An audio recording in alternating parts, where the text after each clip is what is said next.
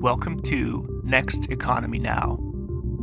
The goal of this podcast series is to highlight the leaders who are taking a regenerative, bioregional, equitable, democratic, racially just, and whole systems approach to creating the new economy. Neil, welcome to Next Economy Now. Thanks, Sean. Great to be on. Great to have you. Neil, I'd love to start just by hearing your background, where you came from and how you got into this great work that you're doing. Yeah, thanks, Sean. Well, there's a long story and then there's a short story. The short story is I'm kind of a corporate refugee who had a moment of satori on a business trip and decided to change everything and even rebook my flight and come directly home from Europe. And the main insight that I had was that I sort of reflected on all of my struggles and challenges in life and realized that I had been doing life alone, a kind of solo performance. And it was not only ineffective, but it was boring and very lonely. And that I wanted to do things in a completely different way and make sharing a real core principle of everything that I would do and try to create a life and world for myself and others where it was easy to find love, meaningful work, great conversations, and go on an adventure with people I love to do something important and meaningful and become alive. That was I was kind of mid-career and felt like my life hadn't even started. So anyways, I hit the eject button and started almost from scratch in San Francisco in around 2004. Okay. And just started building a community around, finding the others and building a community around the idea. And one thing led to another. And I started Shareable in 2009. And I went from being the kind of sharing guy in San Francisco to being known wider with Shareable also as being kind of part of a community that's really focused on sharing and also voicing it as a powerful strategy and a relevant strategy for now. So I'm assuming it must have worked for you. If you have, having this epiphany. Oh, wait a minute, maybe there's a different way. I mean, I'm curious how those early days worked out. Was your epiphany based on seeing somebody else or other people being more engaged or interactive, or was that a real leap of faith? I mean, it's a little bit crazy to jump out and from the mainstream culture and go for sharing and. Yeah, there was kind of a long gradual lead up and the intellectual foundation was there. Like I had done the reading, I was doing strategy work for a Fortune 50 transportation company. I understood the global context. And I kind of a industry strategist by trade. So, and analyzing things, came naturally to me and then coming up with plans based on that. Okay. And so the intellectual foundation was there. And on this business trip, the other shoe dropped, and that was the kind of spiritual and emotional piece, which is really what generated the commitment because I had the knowledge and I hadn't made the choice, right? But then when I had the insight, this kind of at a spiritual level, for lack of really a better word, I mean, it really did feel like something was flowing through me, that not of me, just a vehicle. And it's like, wow, I really see something now. I'm being shown something and I cannot ignore it. I have to act. And that's why, I punched out so, kind of dramatically. Like I left like the next day, I got on a plane and, letter of resignation, like right after I had that moment and boom, I was out of there. Were you scared? No, I wasn't scared and maybe that's foolish, but part of the reason I was scared is because I've always lived a kind of frugal life. And so I didn't have huge expenses or debt. And, and I am, privileged. So I also could act on this, but what explained the lack of fear more than anything is that moment was a relief because it was the first time that I felt like I was really committed to something. And this was a feeling I had never had before. And it was really an existential kind of torture to like not know why am I here, and my career was a sort of, actually earlier in my life I had kind of said like, man, I can't figure it out right now. I just, I'll go and I'll do some work. I'll learn some things. I'll put away some money. And I just, I was at a loss, right? I didn't have the references or the connections or the knowledge to think my way out of it. So I had to, just move forward and try to find a way. So thanks for sharing this. This is, it's important because I think there's a lot of folks that are still in that circumstance, right? And, this is one of the things that we want to do at Lift Economy is invite them into the next realm. So I'd be curious to hear from you. So that, that's a little background on what you were feeling and experiencing before you made this shift. After you made this shift, what was the impact like for you, just for your quality of life? I mean, I want to get more. Yeah, sure. We'll get deeper into more of some of the solution sets that you're into, which is exciting. Of course. Just on the personal level. Yeah. How did it work out for your own quality of life on a day-to-day basis? Like, is this sharing thing cool? Like, did you meet some nice folks? Did it work out? Man, it worked out. The bottom line is it really worked out.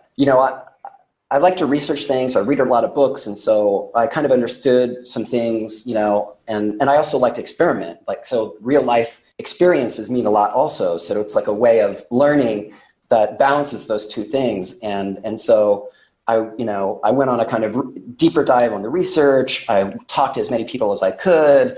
And then I started my own kind of sharing project, a salon. I started with some friends in 2005 called the Abundance League, which was a gift circle with a speaker and also a potluck in the middle.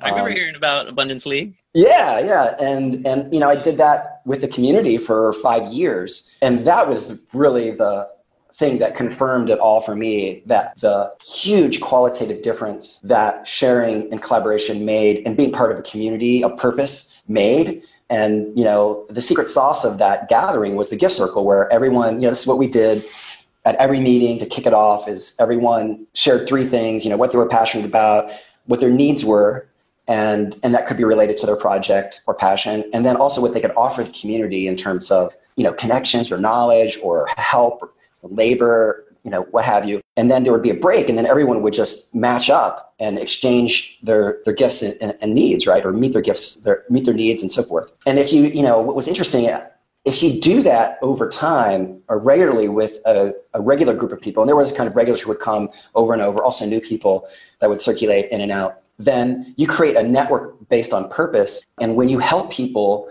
and help each other with things that you're truly passionate about, that are really connected to your core purpose as a person, then you've made a very special bond. And also anything that you put in, it comes back like tenfold.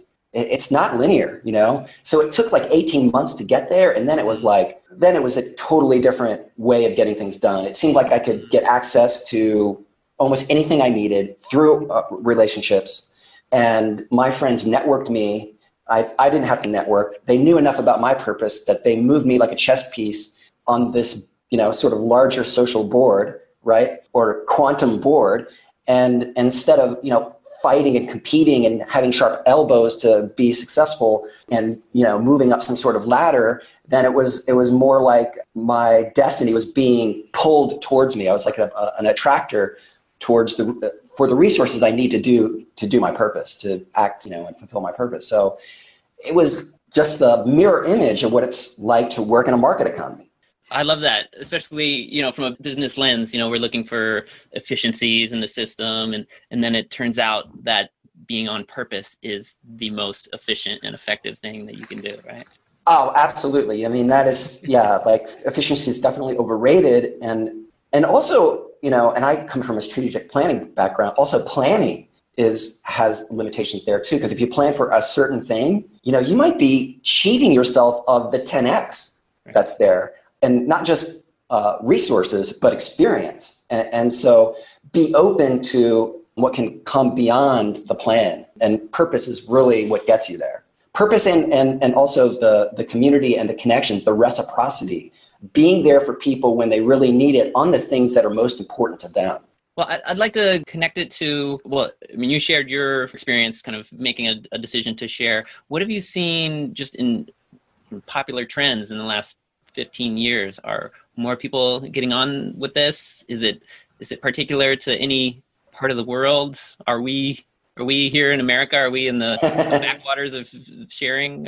Yeah. Here's some of your high level perspective on this. Yeah, well, I'll share a little bit about the genesis of Shareable, which kind of answers the question. Through Abundance League, I met a foundation that was interested in doing something around sharing. They asked me and also the company Free Range Graphics, Lewis Fox and Jonas Sachs. Yeah, I know those guys. That's great. Yeah, they're great. And they got the call initially, and they said, we need to bring Neil in because I've been working on this and had a reputation of being knowledgeable about it. And so I helped them write the plan. That we got the grant. And in the research, though, The research question was, how can we start a movement for sharing? And then, when I did the research, I was like, oh, wow, there is already a huge trend across almost every sector I could find towards sharing and collaboration, people reinventing how they do things out of necessity and from choice, wanting to do things differently, have a different experience and different results. And our job wasn't necessarily to start a movement. It was to more witness it, connect the dots on it, and be a catalyst, right? And try to guide it as much as possible for a small, relatively small nonprofit. So that's why we kind of launched first with a sort of magazine to start painting the picture and connecting those dots.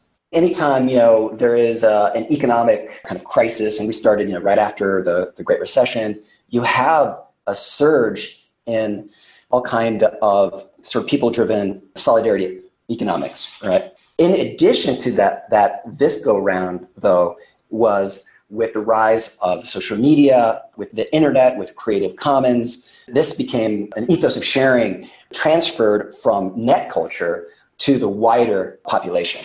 That's a shift that we helped along, and it's gone in some different directions, some good and some not so great. The quote unquote sharing economy has gone off the rails and is kind of just, business as usual and maybe even particularly aggressive form of it. At the same time, that idea of sharing as being something important has come into the popular imagination. Can you say more about what's known now as the sharing economy and what might be the critique?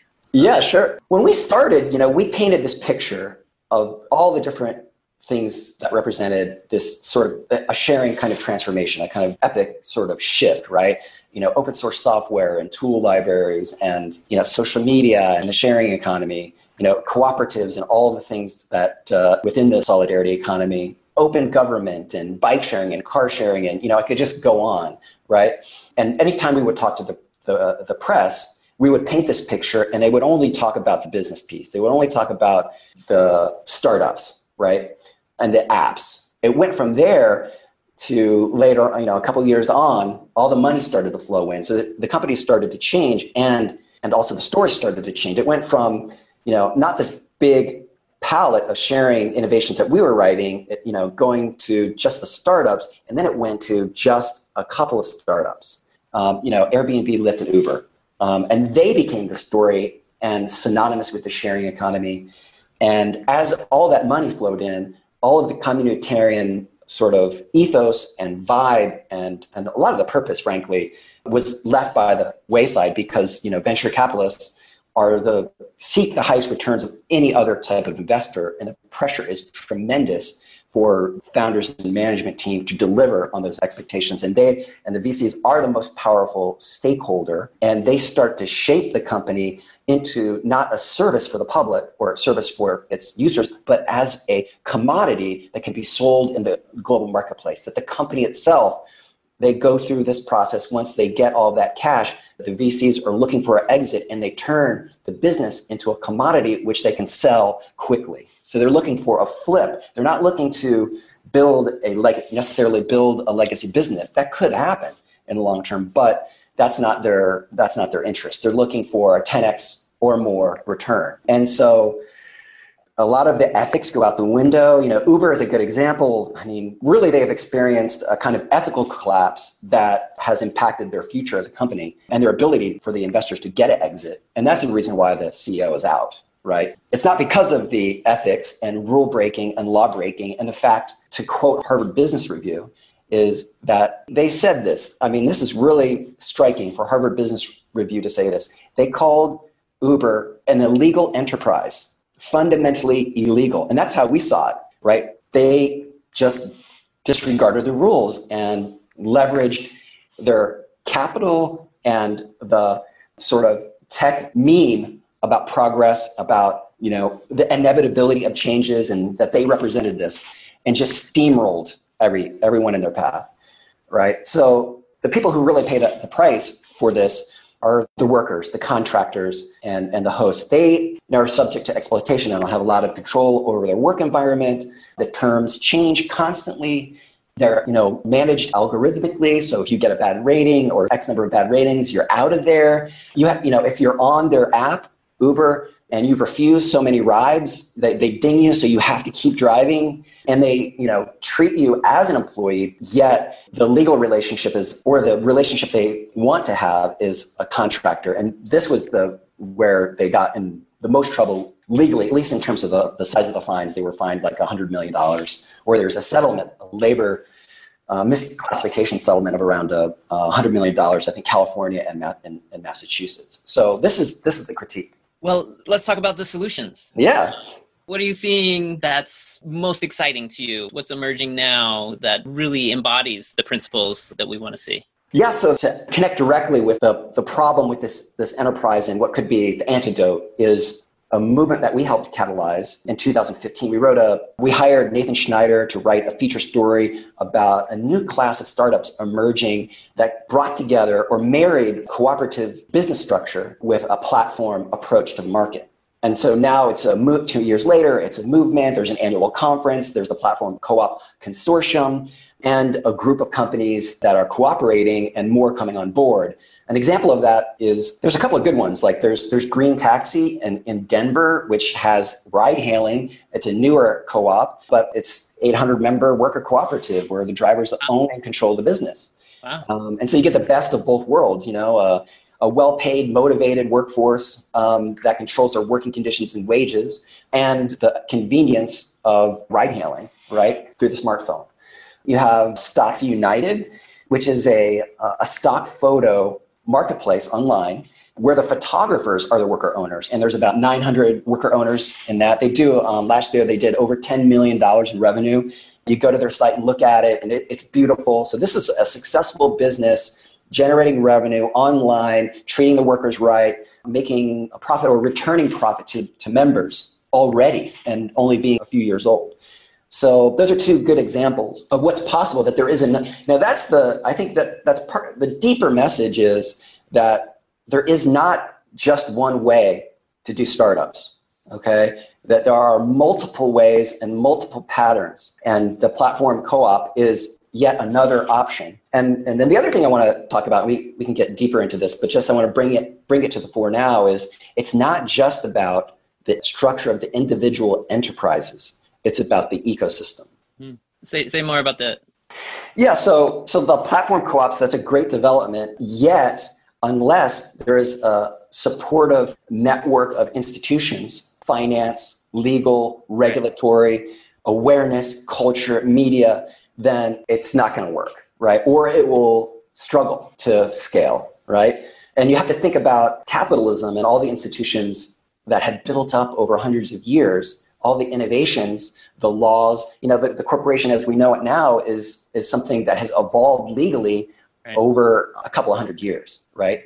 Especially since the Civil War, have they gained so much power and so many rights? Right. This is how we have to think about getting a economy that works for people and planet. Is we need that ecosystem. And I live in Silicon Valley, and there is an incredible ecosystem to create highly exploitative companies, right? They do it better than anyone, right? It's like amazing. They're so good at it. It's like a factory for exploitative companies, But there is also a kind of mirror image of this in places like Emilia Romagna, a region in sort of central Italy. Bologna is in the capital, the major city, where 30% of the economy is cooperative. Something like 70 or 80% of residents are members of a cooperative. But underneath that is an incredible set of financial institutions, laws, and regulations that make it work and institutionalize it, make it stable and viable over the long term, and contribute substantially to raising the standard of living and building a middle class. And there's a lot of communities and cities who want to be the next Silicon Valley, and it's like, oh no, don't do that, don't do that, because that will be terrible for your residents, It'll be great for a few business people, but overall for the community could get completely hollowed out like it has where I live, where we've got RV communities. Okay, so there's Stanford University. It's right along El Camino, which is one of the main drags on the peninsula. Yep. And there is like a 1.5 mile long line parked along El Camino next to Stanford of broken down RVs of people who can't afford housing. Wow. Yeah, East Palo Alto, right? It's one of the poorer communities in the Bay. Yeah, but this is right. Yeah, that's true. And this is right next to Stanford, though. Oh, this is like right in the middle of Palo Alto. And then where I am in Mountain View, there's one of the bigger parks is Rengsdorf Park, and they have the same thing. Along the railroad tracks on the east side of the park is the same thing, is the RV camp. And this people living there, they've got their generators going, they got their barbecue grills out and their chairs out and all this stuff. So the housing situation has gotten so out of control. There's 10,000 homeless people in Silicon Valley. There's about 6,000 in San Francisco. There's 80 tent communities and tent camps in San Francisco. The other thing is that you're seeing it get worse, right? Yeah, it's getting worse and worse. I mean, also you have this exodus. So you've got people of color and artists and activists and community spaces and art galleries and bookstores, like they're gone, And the thing that made San Francisco great, that attracted people in the first place, has now been kind of figuratively speaking paved over. So are we seeing any of this type of ecosystemic support that you're identifying as critical? Are we seeing any of this in the United States? Yeah, more and more cities are adopting, and it's in our book, and we've got a review copy out of Sharing Cities Activating the Urban Commons. This is your new book? Yeah, this is the book that Shareable and all our fellows put together. We worked 18 months on it and collected examples of model policies and case studies from all over the world of a kind of people-driven economy for cities, that build social capital and build the community up as opposed to kind of hollowing it out. And we are offering it as a kind of antidote, like, no, don't be the Silicon Valley of X, be the next, Mondragon, be the next Emilia Romagna region. There's another example to follow. And so you see cities like New York City and a few others like adopting policies that support the development of cooperatives. It's great, and also not nearly at the scale that we see in these more established regions. But it's a start, and it could get there. But what it requires people to get involved and guide the policy discussion in a certain direction and get off of this like Silicon Valley dream. It's not a miracle, it's a cautionary tale. So let's hear more about the book. How's it structured? What's inside the book? I would describe it as a kind of catalog of hope. It represents a concrete utopia. It means that if all of the solutions you're talking about are implemented in whole, you would theoretically have a full sharing city, city run by people for the people. Everybody would be having their basic needs met? Yes, exactly. That's the idea. And yeah, so it's here. It just needs to be pulled together. We've got 133 case studies and model policies. We talk about green taxi. There's housing, food, transportation. There's 11 chapters. There's 4 of the core. We have one chapter on jobs. It really just illustrates the power to do what we need to do to address the key problems like inequality and climate change and unraveling of the social, contract and fabric, that we don't have to wait for a solution to come to us, that the solutions are here and we can act today on them. And I think that's super important in the kind of times we live right now. Well, Neil, I just really want to appreciate you and the team at Shareable for doing this. And, likewise, we're so delighted to have you with us today on Next Economy Now, because this is exactly our point, is that we have the solutions in existence, documented, but we don't have them in whole. Right. So we can't look at, certain city and see it all functioning well, but we can look at each splinter, so to speak, and somewhere on the world, somebody's doing it beautifully, or a group of people are doing it beautifully in a way that benefits the community, that's building biodiversity, benefiting the environments, benefiting the economy, but we don't have it in wholeness. So I really want to appreciate you and your team for putting this volume together. Yeah. And now what? We just need to get people to read it. And yeah, that's a great question. Do you have a call to action or? Yes. Step 1, read the book. And step 2, create a transition plan drawing from material on the book, and Shareable can help with that. We're going to launch a campaign as a way to engage people and help communities and individuals, go down this track. How would that compare or contrast to our friends at the Transition Network, right? Because I think it's very similar. I think they do an awesome job, and they've over the years have really shifted to new economy thinking, and which is, I think, really inspiring and dead on. And I think we need many different approaches, and they have a certain history and a certain set of biases, and we're coming out from a different perspective as well. And I think we can play well together and head in the same direction. Right. We need more people. It's a plurality of solutions, right? Rather than everybody has to buy the shareable book and follow that as the manual. That's just an option. Exactly. And, I make a point in the introduction I wrote for the book of saying, like, we don't need any more orthodoxies. The Commons definitely needs to rise in its prominence in terms of a solution we need to consider. It needs to come mainstream, but we don't want to repeat the mistake of neoliberalism, which posited that there is no alternative.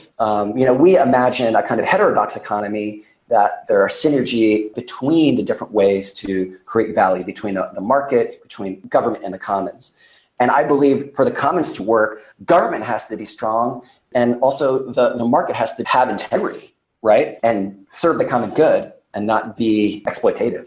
Neil, can you tell me what you mean by the commons and why is that important? Yeah, the commons, okay, just a quick definition. There's three things in a commons. There's a common pool asset, the thing to share, and that can be a forest, it can be a business, it could be software. The second thing is a community of users. And then the third, and maybe the most important thing, and the thing that people often leave out and forget, is that there's a governance process that controls how the resource is accessed, how it's maintained, and it's a governance process that can evolve, and that is also culturally consistent with the group, with the users. And it's why it's important is that often, the one sentence sort of summary of Nobel laureate, Elinor Ostrom's work on the commons is that often this approach to managing resources is more effective than the state or the market. So it works. She took this even further and kind of adapted it to addressing climate change. And she made the argument on a paper she wrote just before she died that a commons-based approach, a kind of distributed approach, driven locally, a polycentric approach, you would say, could be more effective than the attempts at aligning everyone at a global level, which obviously, is not working in some very important ways, right? So people need to act. She was saying people can act in their local community at the city and regional level, and in aggregate could have more impact and act faster. So that would imply that potentially there's some type of decentralized intelligence, an intelligent principle that's organizing all life simultaneously and can't necessarily be commanded and controlled from a single viewpoint or perspective. Yeah, the thing about the commons is it's a flexible construct, and you could even say it's a kind of archetype because it's an ancient sort of method and technology for human beings to cooperate and manage their resources for the long term, for centuries and even thousands of years, right? And it's adaptable. People can take that construct and use it in a way that's consistent with their mores, with their culture, with their values. That's kind of, this is really, sort of painting with a broad brush here, but that's how Ostrom saw it, is that the local adoption of that paradigm and, cities working together could move us faster to a solution to climate change. Just for listeners, right? We're having a podcast now. What elements of commons are in play? Just in somebody listening to this recording. Yeah, like what kind of commons? Yeah. Oh, yeah. There's the book has a lot of examples, but I'll throw some out there. Yeah. One of the most interesting examples is in Bologna. They started a project. They passed a new regulation for the care and regeneration of the urban commons, and also put together a kind of process for this to work. And it started when there were some women in a square. They wanted to have some benches in the square, and they wanted to put them in. They were willing to pay for it, right?